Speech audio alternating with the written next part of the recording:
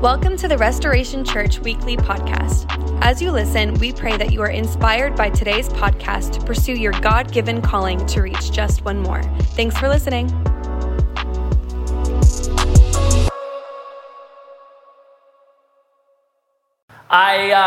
First off, I want to welcome Bethlehem, Plymouth, and Milton location for jumping in with us. Dover, you put your hands together for them. Glad that you are here. We get to be together this week. For the first time in my whole life, I went to a store in New Hampshire and I saw persimmons for sale. I never in my whole life have I ever seen this. And I was excited about it. My kids were not as excited about it. And I'm like, guys, you got to try one of these. It's a persimmon. This is the first time I've ever eaten one in New Hampshire before. You have to try it. And they're like, Dad, I don't want to eat that. It looks like a tomato. I'm like, well, you like tomatoes? Eat it. Dad, it looks like a pepper. I'm like, you like peppers? Eat it. They're like, nah, I'm not going to eat it. But maybe many of you are like me. You're like, what's a persimmon? And it's a fruit that doesn't grow in New Hampshire. And they don't try to sell it in New Hampshire because people in New Hampshire are like, it looks like a tomato. It looks like a pepper. I ain't eating that. And you're missing out, honestly. It's a great little fruit. There's no core in it. There's no seed in it. And listen, as excited as I was, you just imagine if you were, a transplant and you've been waiting your whole life. You've just been dreaming. You've been asking it for every Christmas. What do you want for Christmas? I want persimmons. Like, sorry, they don't sell them here. There's nothing I can do for you. They don't even sell them on Amazon. You're stuck. You're without. And then you show up at the store, and it's finally there. I don't even really like persimmons. I'm just glad that they were at the store. I'm like, I've never seen these. And Michelle's like, what is it? And I'm like, it's a fruit. She's like, it looks like a tomato. And listen, as excited as I was and will be, and I don't know how many came in the package, but there's only 2 left. I just bought them. They're pretty good. As excited as I was to see this, you've got to imagine with me for a moment the Hebrew people, the Jewish people, who have heard of a coming Messiah, and they've been waiting and waiting and waiting, and it's passed down from generation to generation to generation, and then all of a sudden, he's here. I mean, I've heard about this, but I've never seen the Messiah in person. I've heard about, and people were like, it looks like us. He's from the same hometown I'm from. Well, you like us, right? You like humans, yeah. And you like our hometown, right? Yeah. Well, you should like Jesus. No. But they've been waiting and waiting and waiting, and now he's finally come. I want to read to you part of that scripture, this famous scripture in Luke chapter 2. And you can follow along with me, and we'll start reading at verse number 4.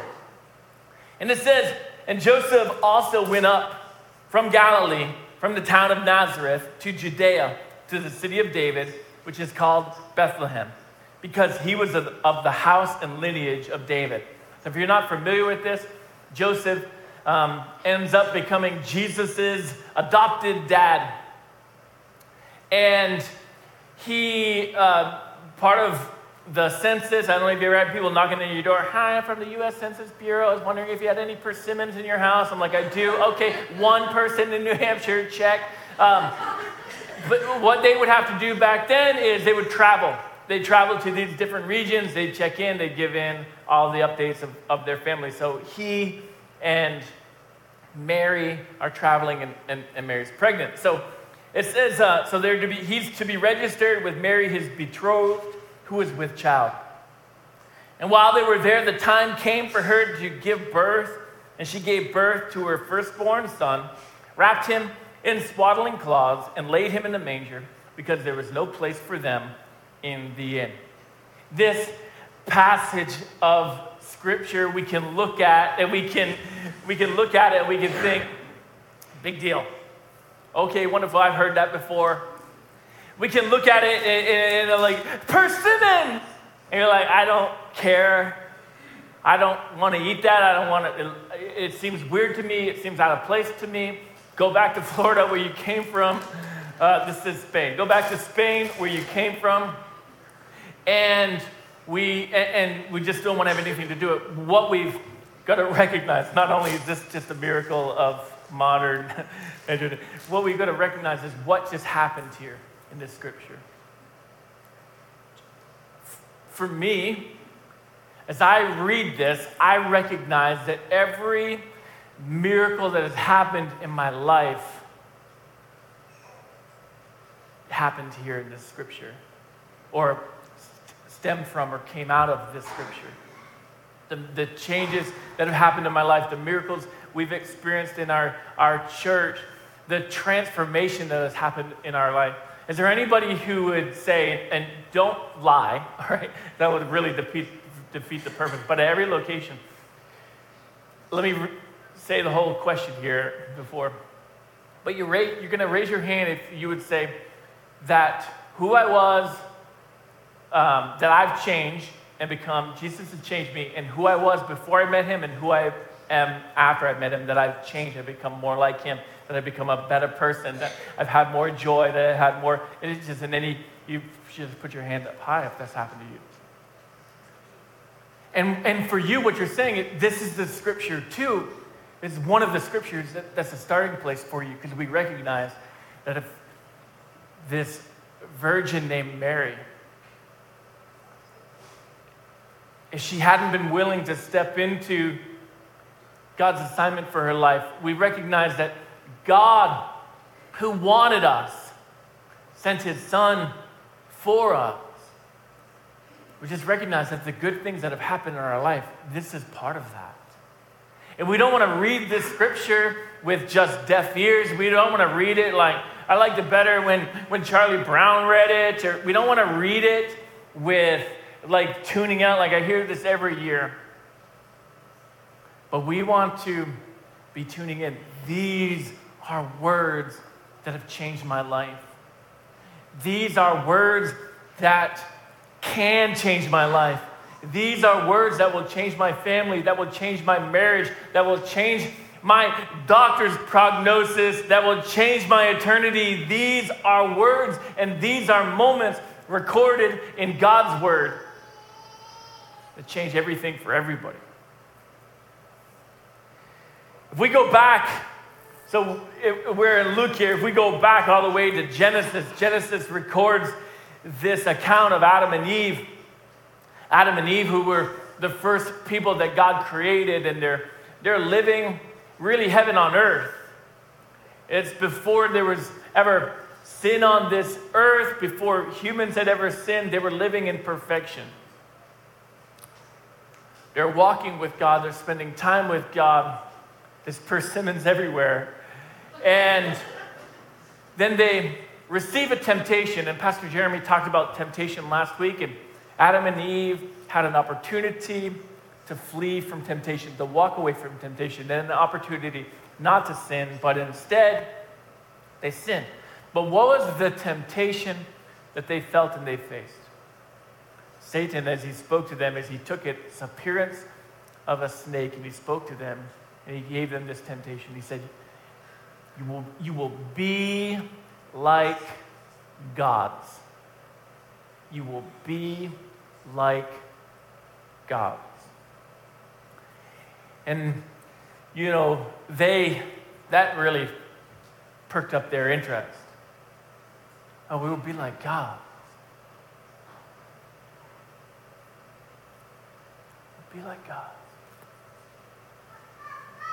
We get to think and ponder and imagine what it would be like until they ate and they sinned, and it was not what they imagined. But humans, we've got this appetite and this desire to be like God. Sometimes it seems like we're starving. Humanity itself is starving to be like God. We can think immediately of like mad scientists in our nation and other nations who have done horrible experiments on humanity trying to become something. We have a desire to be omniscient everywhere at once. Desire to be omnipotent, all-powerful. Desire to be omnipresent, all-knowing is omniscient. I misspoke that just like moments ago when I said next year in 2021.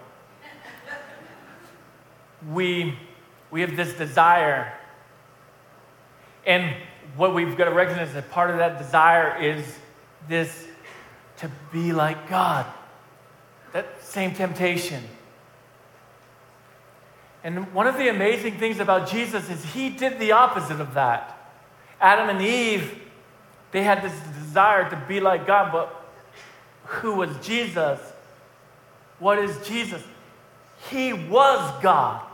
He wasn't like God, he was God. He is God, but he did the opposite. He became like us. And this is something that we sang about this morning. And this is our conversation in this week's message of like Jesus, human like Jesus. And in our desire, one of our things is I want to be less human, right? Less of me and more of you, God. But that doesn't mean like I'll be less human because God made me in my humanness. Jesus became one of us.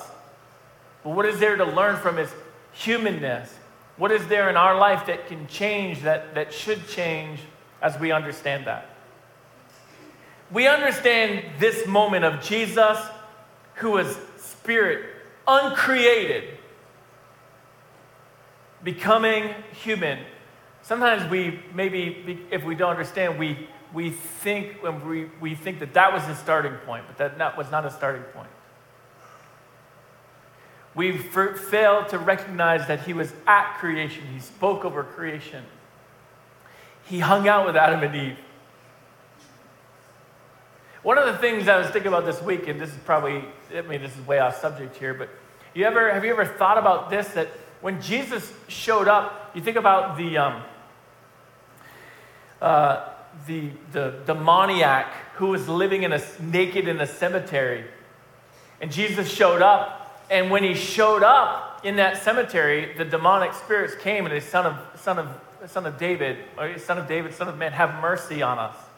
How did they know who he was? They weren't watching the news. It wasn't on TikTok. How did they know? It's because they've met him before, right? What are demons? They were fallen angels. They were in heaven before. They were good before.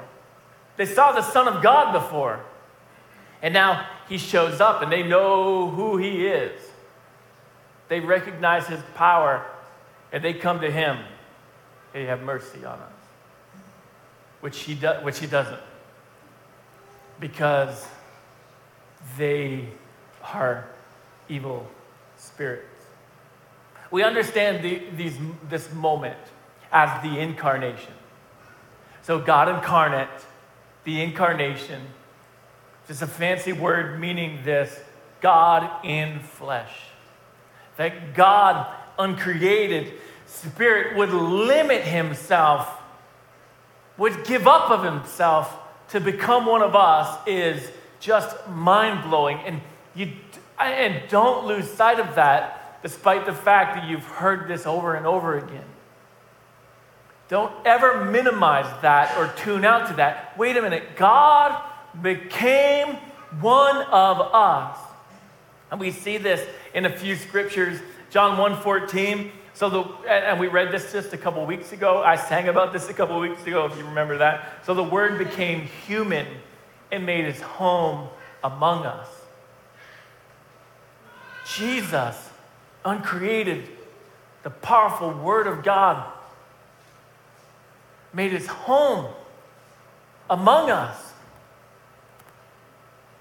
Colossians 1:16, Christ, another name for Jesus, Christ is the visible image of the invisible God. So when you're reading scripture and you're wondering, I wonder what God's like, you can read about Jesus and you know what God is like. He's the visible image of our invisible God. And then Colossians 2:9. For in Christ lives all the fullness of God in human body. The other part of this to understand and to recognize is that Jesus, he's not just some good guy. He's not, he's not just like a super pastor or just someone who, wow, man, he's not, it's not like Jesus and Mother Teresa and I don't know who else would fit in that, Mr. Beast. It's not like of all the people who ever lived, he's one of those good ones. No, what did we just read? What do we have to understand? He is the fullness of God in a human body. So Jesus was a man. He wasn't a myth. It's not like a mythological figure. He existed. He was really born. He really lived. And there are non-Christian historical accounts that talk about him. He really existed. And maybe some people doubt that or have opposition to that. There's no need to. I mean, there is more historical evidence of Jesus than many of the people in your history book. But we don't want to stop there and just say, oh, yeah, good teacher, good guy.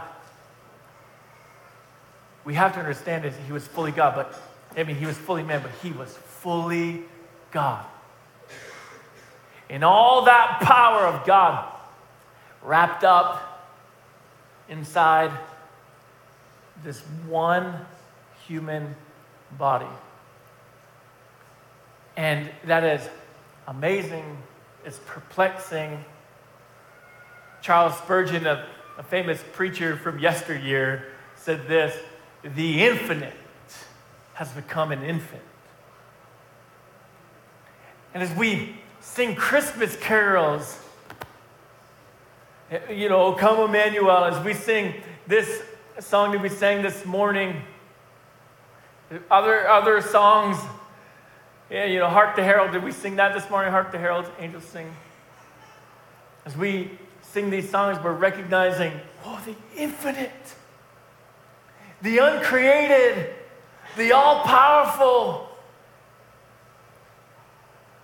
He stepped into this world as a baby. Why did he do that? What does that matter to us? How does that matter to you today that he did that? We're going to go through a couple scriptures. And I'm hoping you'll be encouraged. I'm hoping you'll be at peace, right? What does Scripture say? What did the angels say moments after the passage we read? Peace on earth. No, it doesn't say peace on earth. It says peace for those who follow him. It doesn't say peace on earth. Peace for those, peace among those with whom he is pleased. And this morning you'll recognize, is God pleased with me? Well, have you asked him? Have you asked Jesus to be your Savior? Yes, I have. Then yes, he is. And you'll be at peace. That anxiety will be broken in Jesus' name. You'll be at peace recognizing, oh my God, my uncreated, all-powerful God became human like me, for me,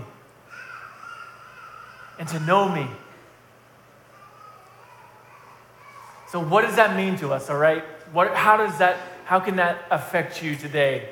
One, and I'll go through a bunch of scriptures, but in Hebrews chapter 4, verse number 15, we recognize that because God became one of us, because Jesus lived as one of us, he understands us. It says, this high priest of ours, talking about Jesus, right? Who's Pastor Nate's pastor? Well, it's Dan Abatello, and also it is Jesus. Jesus is the high priest. He understands our weaknesses, for he faced all the same testings we do, yet he did not sin.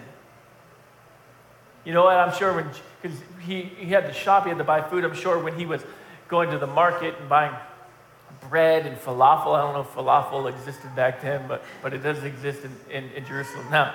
When he was buying falafel, I'm sure there were whiny, irritated kids next to him. I'm sure there was times where some Karen cut the line and he had to wait longer.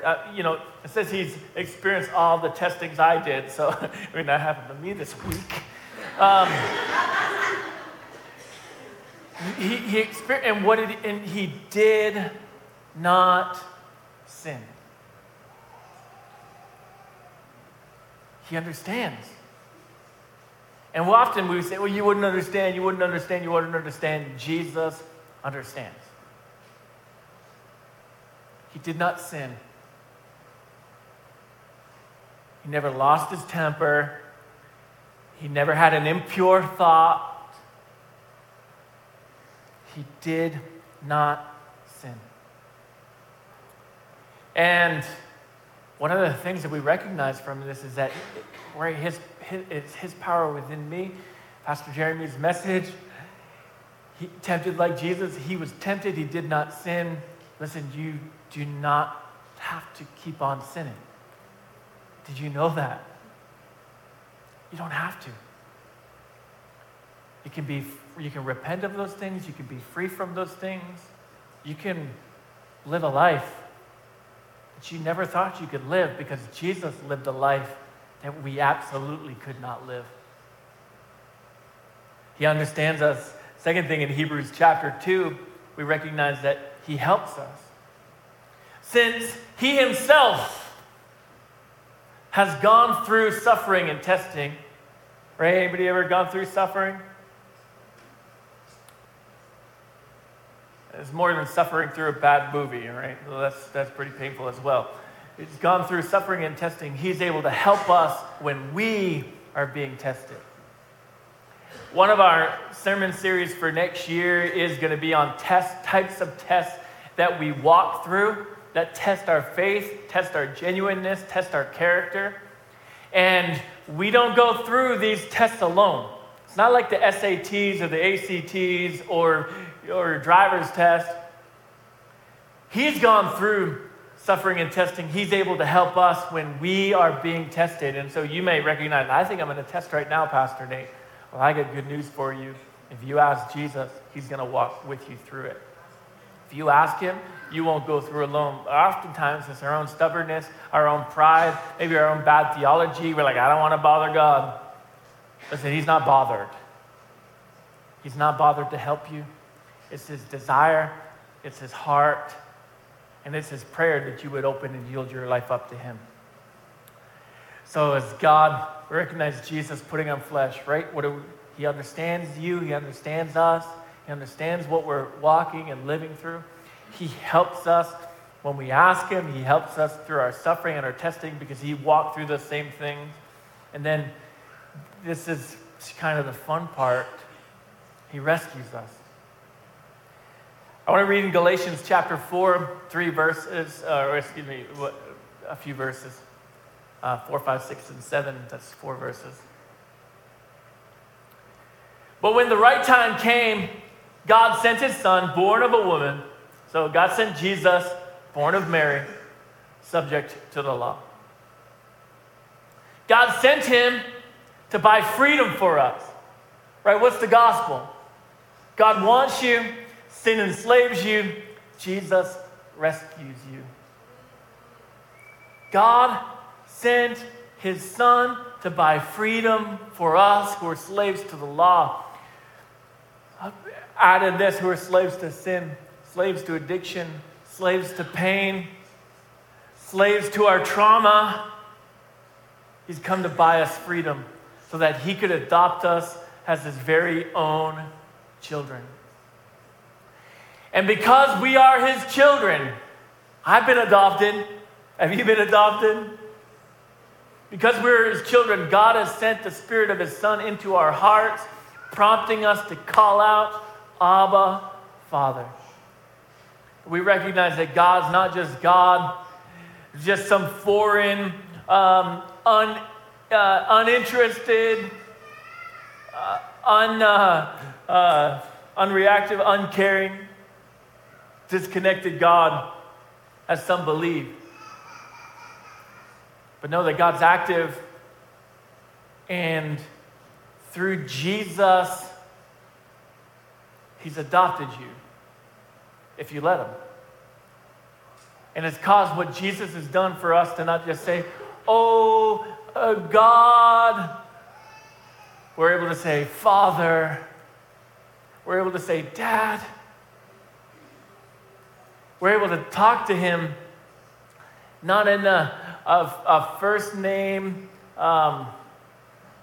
cold manner. Excuse me, Mr. Yahweh, I beseech thee.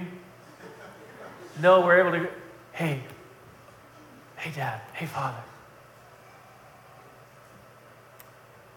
And why does he respond that way? Why does he let us talk to him that way? Because he adopted you into his family. That we're brothers and sisters. That we're joint heirs with Jesus, right? We're brothers with Christ. Sisters with Christ. And we recognize, is there another verse here? No, that's the last one. We recognize here, what we're seeing here, and understanding that this entire Christmas story, it's a, I don't have my phone. My son has my phone. He was on camera. He needed it for communication. I don't have any idea how long I've been preaching. Will you bring me my phone? People.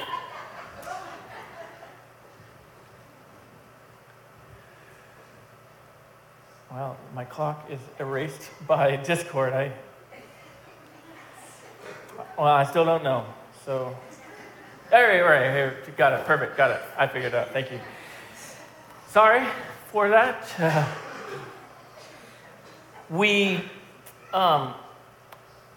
Let's not make that the sermon clip of the week, please.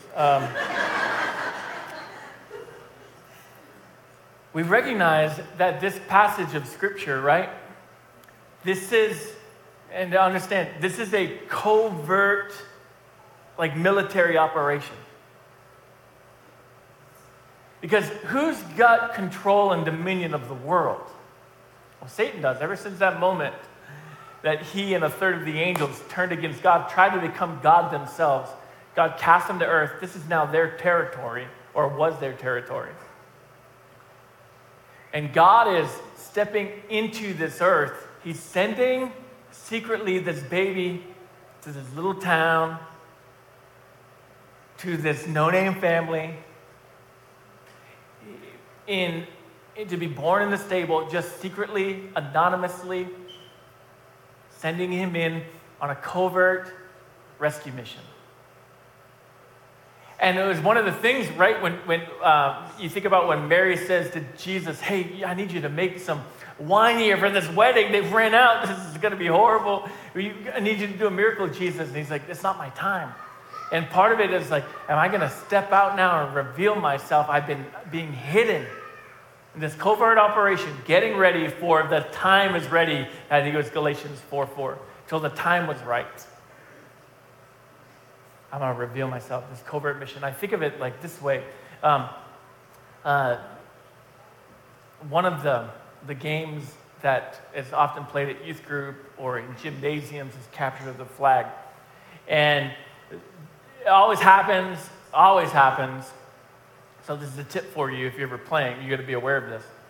Where you early in the game, no one's memorized who's on their team. So you walk up to the line, you walk up to the line and then turn around and walk backwards through the line. And you're like this, like you're trying to catch your own teammate. And I walked off camera. And so you just walk backwards, you walk all the way backwards to the flag and then take off running, and it's like 1 point scored and you can never do it again. This is what Jesus has done. He's walking in backwards. It's a covert mission. I'm going to do some rescuing. I'm going to get some people out of jail. This is what he's doing. Last one here until we then flip this and look at ourselves. But as we're just recognizing why did Jesus come to earth? What does that mean to me? The last one here to talk through, and there's many more than this, but he purifies us. 2 Corinthians chapter 5, verse number 21 says, "For our sake, he made him to be sin who knew no sin." So for our sake, the guy who didn't sin became sin so we could be free from sin. That in him we might become the righteousness of God. And this was something, I grew up as a Christian my whole life. This was something that I learned in my 20s and probably wrestled with for a year before I was finally willing to accept it.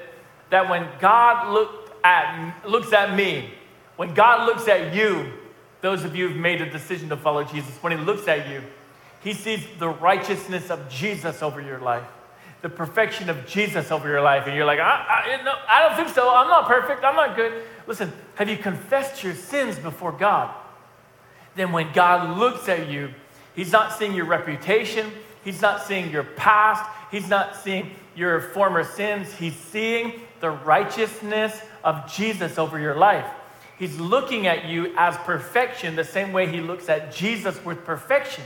And so be free from shame, be free from condemnation. You've confessed those things. God's forgiven you those things. And he's not looking at you like, oh, there's that guy. No, he's seeing that righteousness of Jesus. He purifies us. The second scripture here is in Hebrews chapter 2, verse number 17, speaking for the same thing. "Therefore, it was necessary for him to be made in every respect like us, human.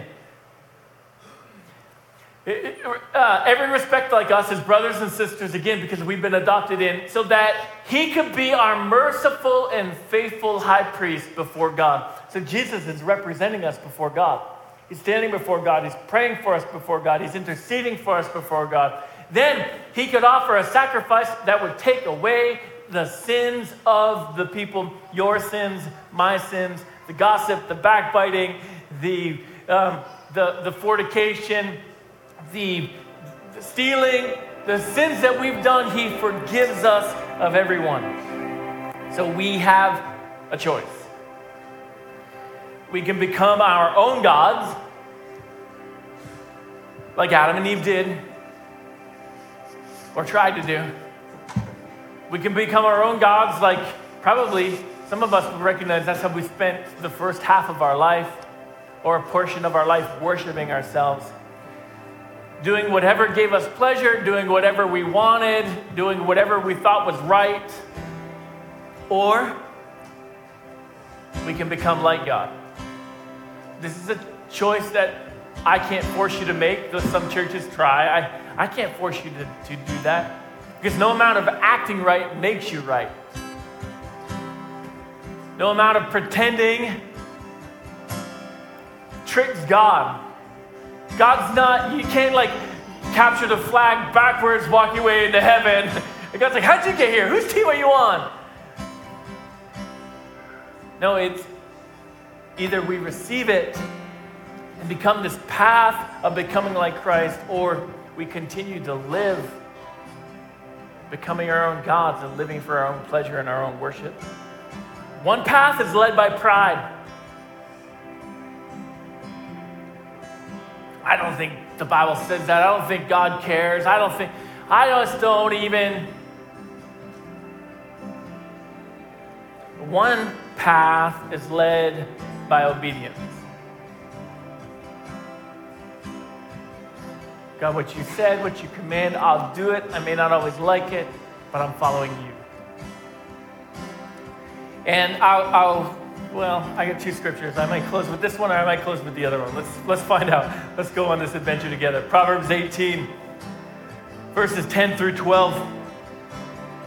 "The name of the Lord is a strong fortress.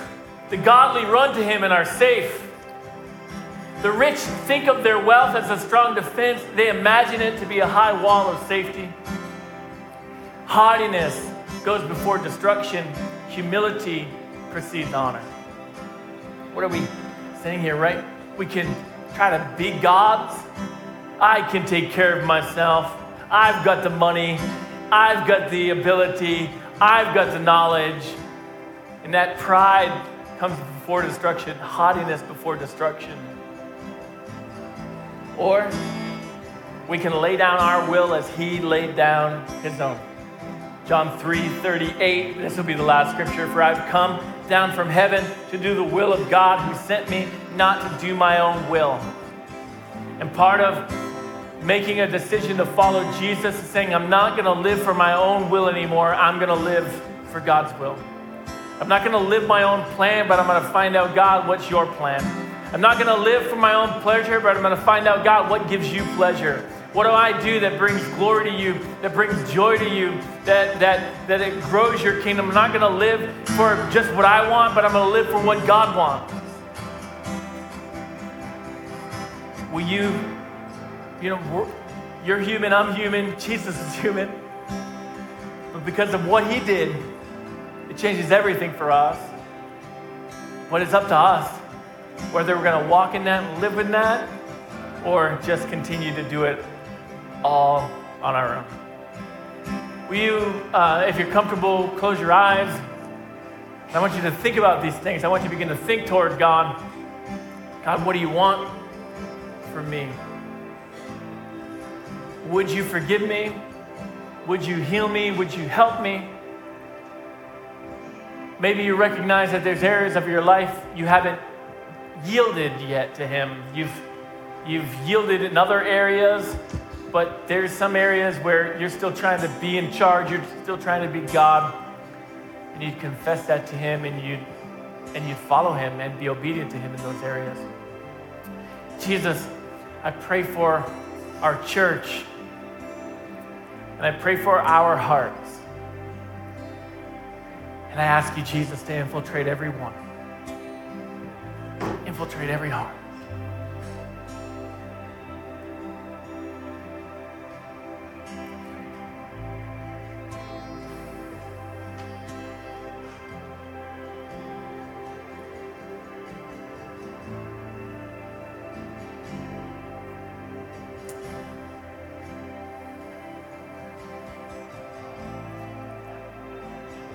And we open our hearts to you right now.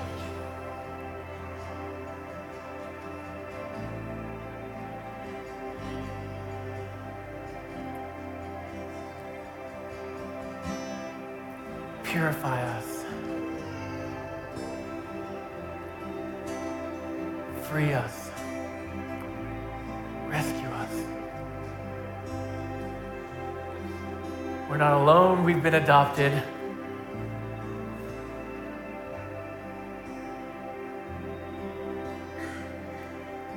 We're not trapped, we've been rescued.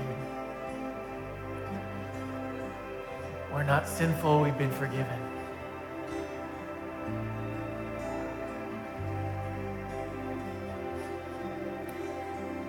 Jesus, we love you. We thank you. And we praise you. If you're here today and man, church is new to you, and you just, man, what's going on inside of me? Why am I feeling this? And I'll teach you this, that it's the Spirit of God. It is God himself touching your heart, moving in your heart, showing you his love and care and compassion for you. And you just begin the life following him, and you can put it in your own words, but saying something as simple as, okay, Jesus, I'm going to follow you. Forgive me. You just begin to tell him with your mouth, with your words, that he's your Savior. You're going to follow him. And he forgives you, and he cleanses you and purifies you and adopts you, and everything we talked about becomes true for you today. Jesus, we close this time of preaching, giving you glory, and praying all these things in your name, Jesus. Amen.